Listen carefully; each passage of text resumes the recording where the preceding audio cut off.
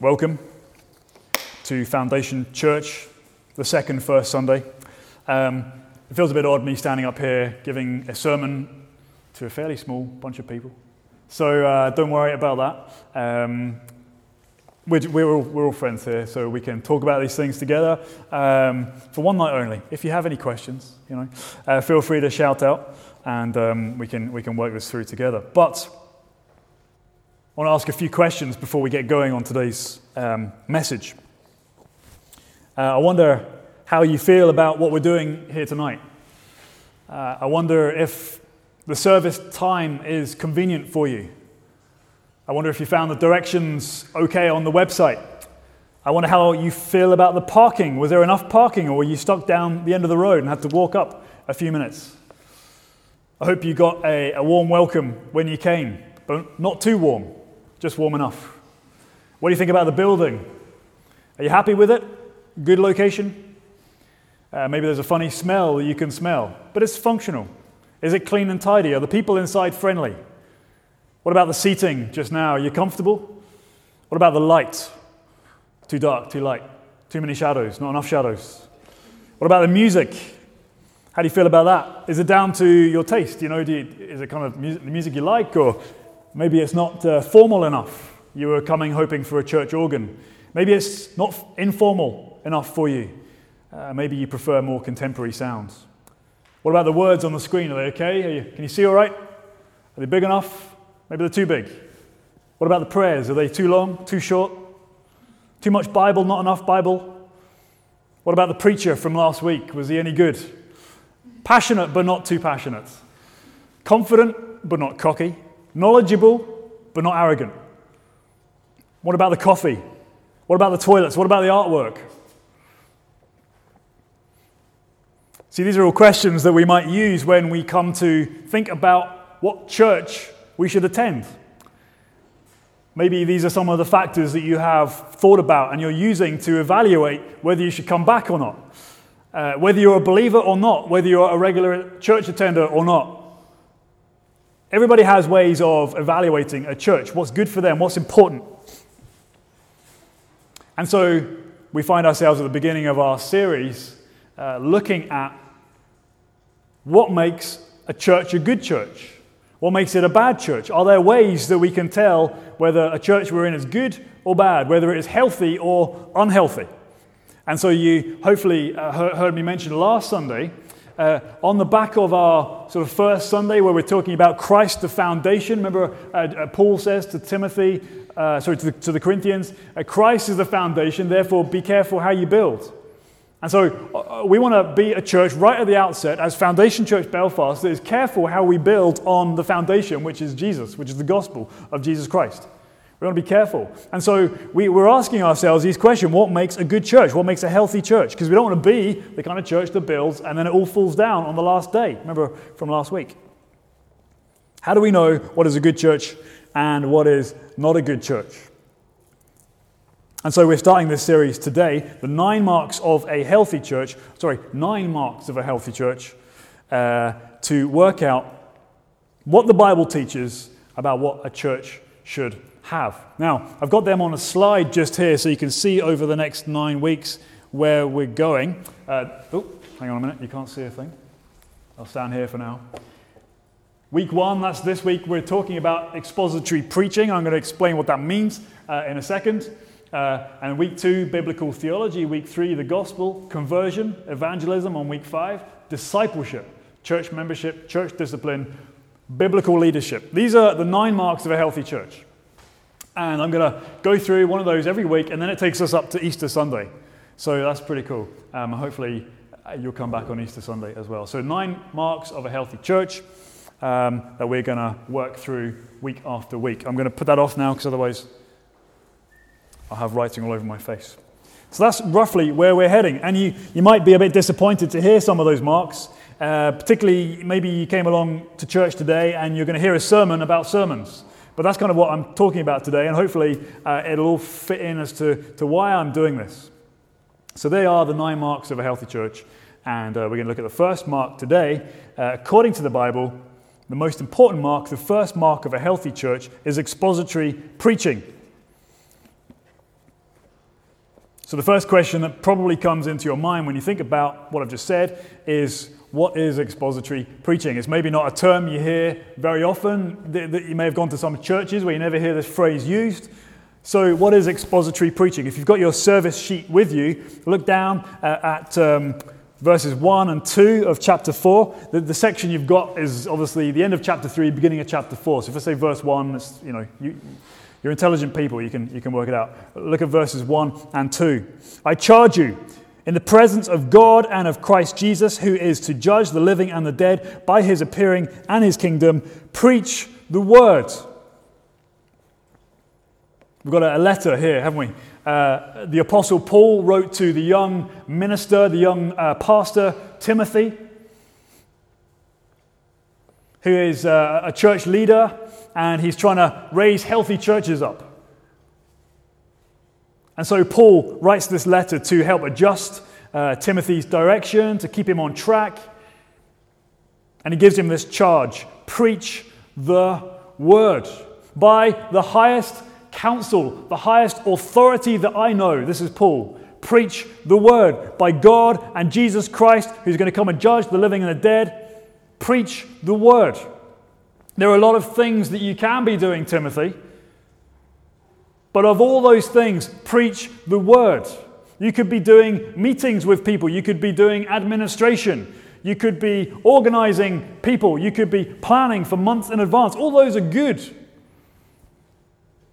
But above all, Timothy, you are to preach the word. And so this is where we get our understanding of expository preaching. What is expository preaching? It is preaching the word of God. Another way we can understand it is this. This is a definition I've put together. Expository preaching is taking the meaning and the point of the Bible passage and making that the meaning and point of the sermon. Okay? So the meaning and point of the Bible passage is the meaning and point of the sermon. That is expository preaching. In other words, what the Bible says, the preacher says. And so what I hope to demonstrate as we start off as a church through the 9 marks and as we continue thereafter, I want to be the kind of preacher and teacher that just simply opens up the Bible and says, this is what it says. It's right in front of you. Let me help you to understand it. And together as God's people, let us live it out. That's pretty much all I'm going to be doing week to week. I'm exposing what God has already written down in the Bible. God is the author of the Bible. The Holy Spirit is the author. He did that through human authors who wrote in their own particular time and place with their own skill and their own cultural blend, if you like. But ultimately, God is the author of the Bible.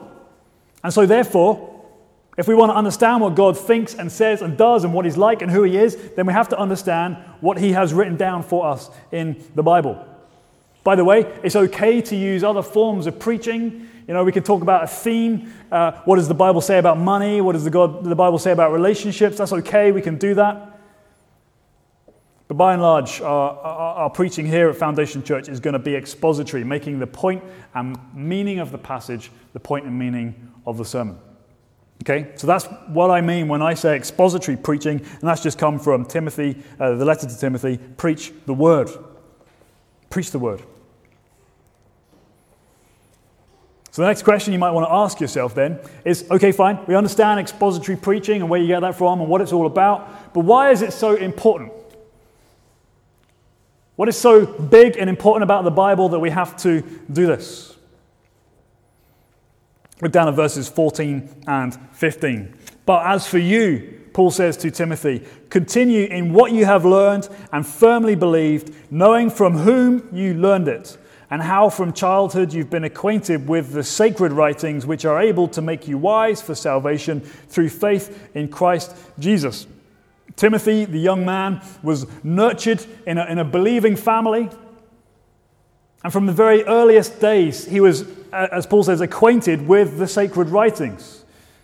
We learn from the beginning of this letter in chapter 1 that from his grandmother Lois through to his mother Eunice, the faith, the gospel faith of Jesus Christ has been passed on from generation to generation, and Timothy stands in that line. And he's been acquainted with the scriptures, with the writings. That is, as we would have it, the Old Testament. Back in the day when Paul was writing to Timothy, there was no New Testament yet. It hadn't been compiled.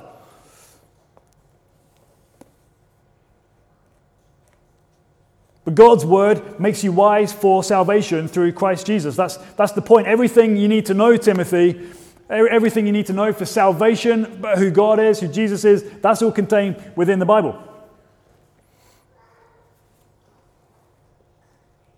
Paul says you can find the answer to every human question in the Bible. Look down at verses 16 and 17. It says, this is kind of an important statement. It says, all scripture is breathed out by God and profitable for teaching, for reproof, for correction, and for training in righteousness, that the man of God may be competent, equipped for every good word. The scriptures are breathed out. God's word is breathed out. It is his very word.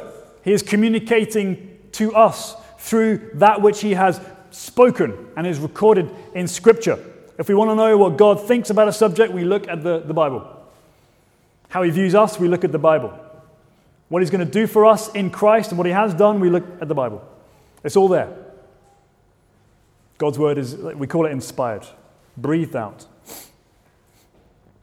Let's take a few moments, though, to think about what God's word does. Because it's all very well us saying, well, it's important, we should read it. But what does it actually do? Well, the good news is that God's word teaches us about God's word. And it starts off in the beginning in Genesis chapter 1. And it says, God said, let there be light, and there was light. And so forth. He spoke a word, and it was done. See, God's word, first of all, it creates. All he needed to do was speak, and the universe came into being. That's an oversimplification, but that's what the scripture teaches us. But later on, a few chapters to the right in Genesis 12, we meet a man called Abraham. And God speaks to this man and he calls him out. And he forms him into a people. And he said, I will be your God and you will be my people. I will walk with you and you'll walk with me, Abraham. See, not only does God's word create, but it also calls people out to follow him.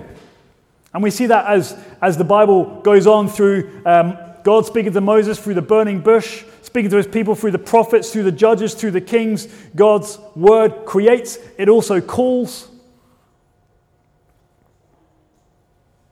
But not only that, God's word saves, it redeems. God's word comes along and lifts people up out of their troubles. From the very earliest days, God's word not only creates and calls, but it also saves. But yet we see that in Jesus. He is God's word. He is the word made flesh. But through him, God saves his people.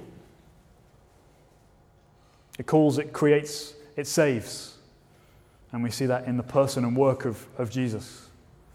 That's why, by the way, the apostles' testimony that we're reading now are letters and the eyewitness accounts. That's why that is also considered to be God's word, because they saw Jesus. They knew him. They did life with Jesus for over 3 years. And then they recorded the things that he said and did and the implications of that. And so all of those things are God's word because they are referring to Jesus Christ. So there we have it. God's word creates, it calls people out of themselves, out of the world, and it saves. That's what God's word does, and we have that all working together in the Bible. So that's why we as a church are firmly committed to understanding that word. We want to see lives changed. We want to see the city changed, transformed. And we know through reading the Bible that it is only God's word that does that. And so as a church, we want to be all about God's word, understanding it, letting it work in us, transforming us so that we may be used to transform other people. So we thought about expository preaching and the definition of that, making the point and the meaning of the passage, the point and the meaning of the sermon. We've thought about why is the Bible so important. It is God's very word to us, and if we want to see the kind of transformation it talks about, we have to understand what he's saying. Why should we therefore have expository preaching? Why should someone get up and say, here's the Bible, let's understand it together, let's try and live it out? Why should we have that kind of preaching? Because if you've been around churches any length of time, you may have heard of other kinds of preaching. Not all bad at all. But maybe the Bible isn't quite as central, and it seems to be more about the point and the meaning of the preacher's feelings or whatever they thought that day or the book they've recently read. Maybe we should do that kind of preaching because it's more entertaining, it's maybe more engaging or something like that, we think. I just want to say again, there's no problem with talking about a theme. What does God say about relationships, or what does God say about whatever it is? That's not a problem from time to time. But why should we have expository preaching? Look down at verse 3 and 4. It says there, "For a time is coming when people will not endure sound, that is healthy, teaching, but having itching ears. They will accumulate for themselves teachers to suit their own passions, and will turn away from listening to the truth and wander off into myths." Can you see what Paul is saying in this letter?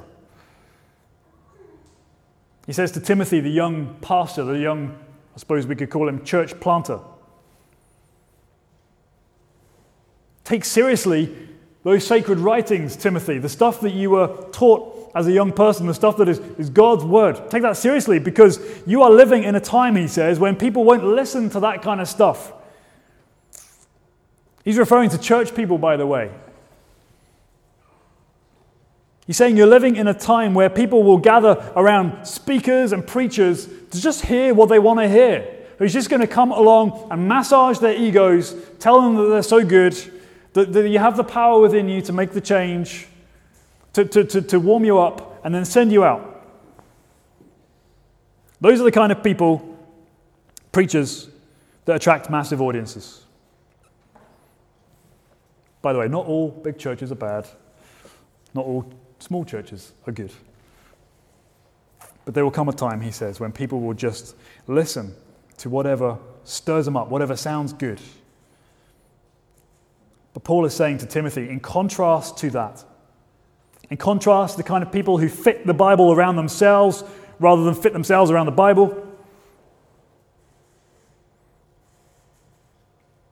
you are to preach the word, Timothy.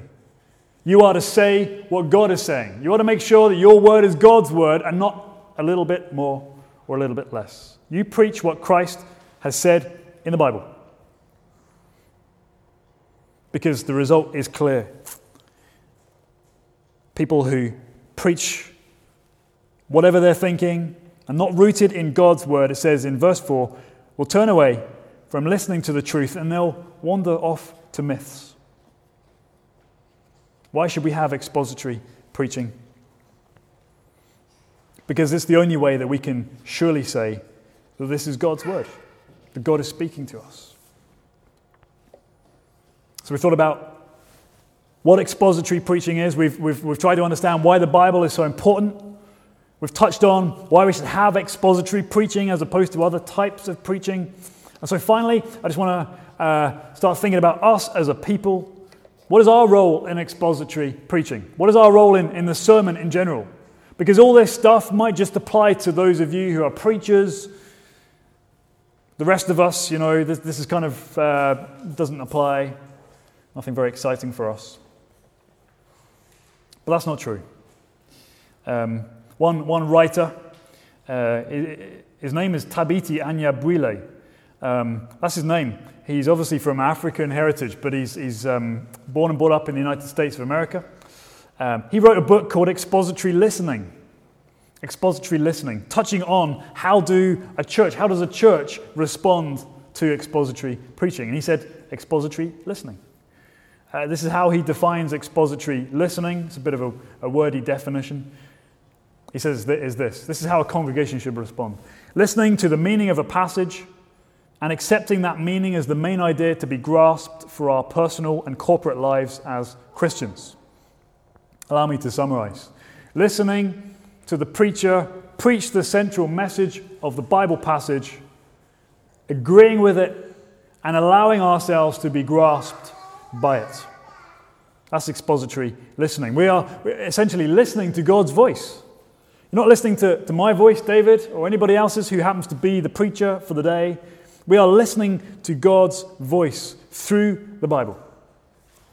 And expository listening gives us a clear ear that allows us to hear him. We want to listen as a church for God's voice as he speaks to us as a community. We want to make sure that his word is driving us, not my feelings or the cheese I ate last night or the book I read or the cinema experience I had, but God's word. We want to make sure that is driving us. So this guy, Thabiti Anyabwile, offers 6 ways that we as a church can be expository listeners. I'm going to fire them out and maybe put them up online later this week. But here are the 6 ways that we as a church can cultivate a listening ear around God's word. Number 1, he says we can meditate on it. Meditate on the sermon passage for the week coming. That's maybe difficult for you right now because you don't know what's happening next week. So maybe I have to read my notes before I preach them. But I have to let you know what the passage is so you know yourself. You can go home and read it. You can pray through it. You can prepare yourself by meditating on it. Number 1, meditate. Number 2, he recommends investing in a good set of commentaries. Maybe not down to everybody's cup of tea, maybe not something you want to do right now, but helping you understand what God is saying through his word by reading the writings of other people who have themselves tried to understand it and help you to understand it. So invest in a good set of commentaries if you want to. Talk and pray with friends, he says, number 3, about the sermon after church, or as you're in each other's houses or talking to each other. Ask, what did you learn on Sunday? Which way did God address you, encourage you, chasten you, Talk and pray that through with friends. Number 4, listen to and act on the sermon. If there are points of application, then go do them. If they are, alongside, if they are logical to God's word and all that, then go and do them. Listen and act on the sermon through the week. Review it. Listen again. Go on the podcast. Chew it over. Take the main points. Take them home. Meditate, invest, talk and pray. Listen to and act. Number 5, address any questions that come up. Not every sermon is going to answer every single question that you have about the Bible. But that's okay because there's a lot of questions out there. And we want to be the kind of church that is okay with questions. I myself have questions all the time when I'm reading the Bible. And what Thabiti says here is develop a habit of addressing them. Write down any questions. Ask a fellow, another Christian maybe, or ask the Bible teacher for that week. About the passage. We want to cultivate a culture of asking questions and being okay to ask questions as we go on. 6thly and finally, cultivate humility, he says. Meditate on the Bible, invest in a good set of commentaries, talk and pray with friends, listen and act on the sermon, address any questions, and finally, cultivate humility. Sometimes in churches, particularly if you've been attending church a long time, you can become a professional sermon listener, scrutinizing the preacher, thinking you know lots of stuff, always hearing but never listening. That's what the Bible says about some people. Being filled up with knowledge and yet their lives are not living the Word of God. Listen to sermons with humility. 6 things, I'll put them up online later on. Maybe you're here this evening and you're maybe not a believer, and that's okay. Maybe you're skeptical about the Christian faith. You don't know what it's all about, or rather you have questions. Maybe you listen to all this stuff about the Bible and God's Word and creation and all that stuff, and you just think, yeah, they're sincere people. They're very nice, but this is all nonsense, surely. This is just a book. I was messaging a friend of mine this evening. In fact, there's a guy who was here last week.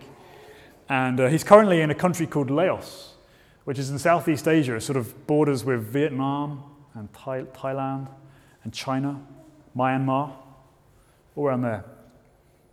And I had no idea. I thought he was just going to preach a few sermons. But it turns out he's smuggling Bibles into Laos, a country that is incredibly closed to the gospel, closed to Christianity.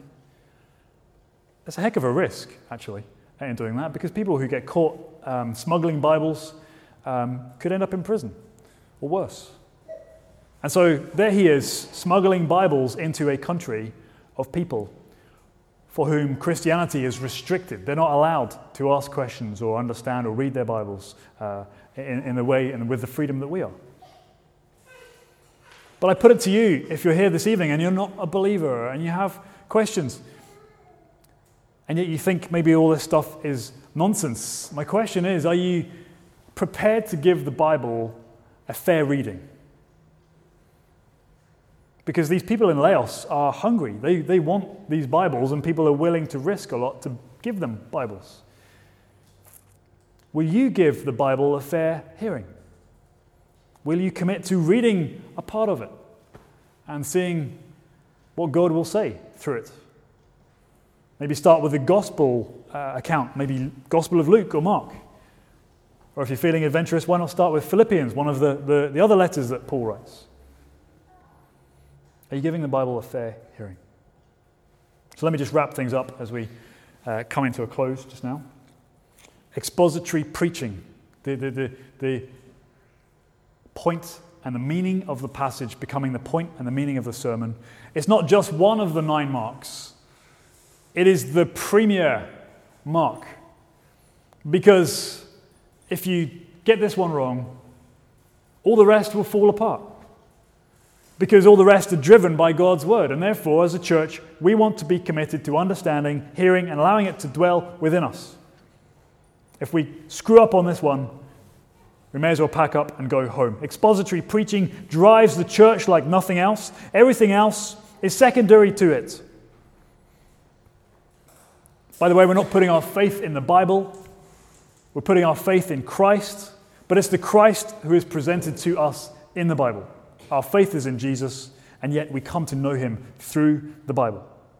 As a church, we acknowledge it as God's inspired work, not just inspiring like a piece of Shakespeare, as uplifting and encouraging and wonderful as that may be.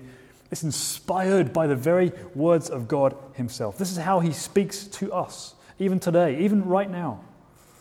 This is how he teaches us the gospel, how he shows us our need of Christ, our desperate situation in our sin. We were singing about that earlier. And yet the goodness and the grace that he shows to us in Christ by giving us the Savior to die on the cross for us so that we may be forgiven and restored in God's sight. Folks, healthy churches are built through expository preaching. Let's devote ourselves as a church to becoming expository listeners.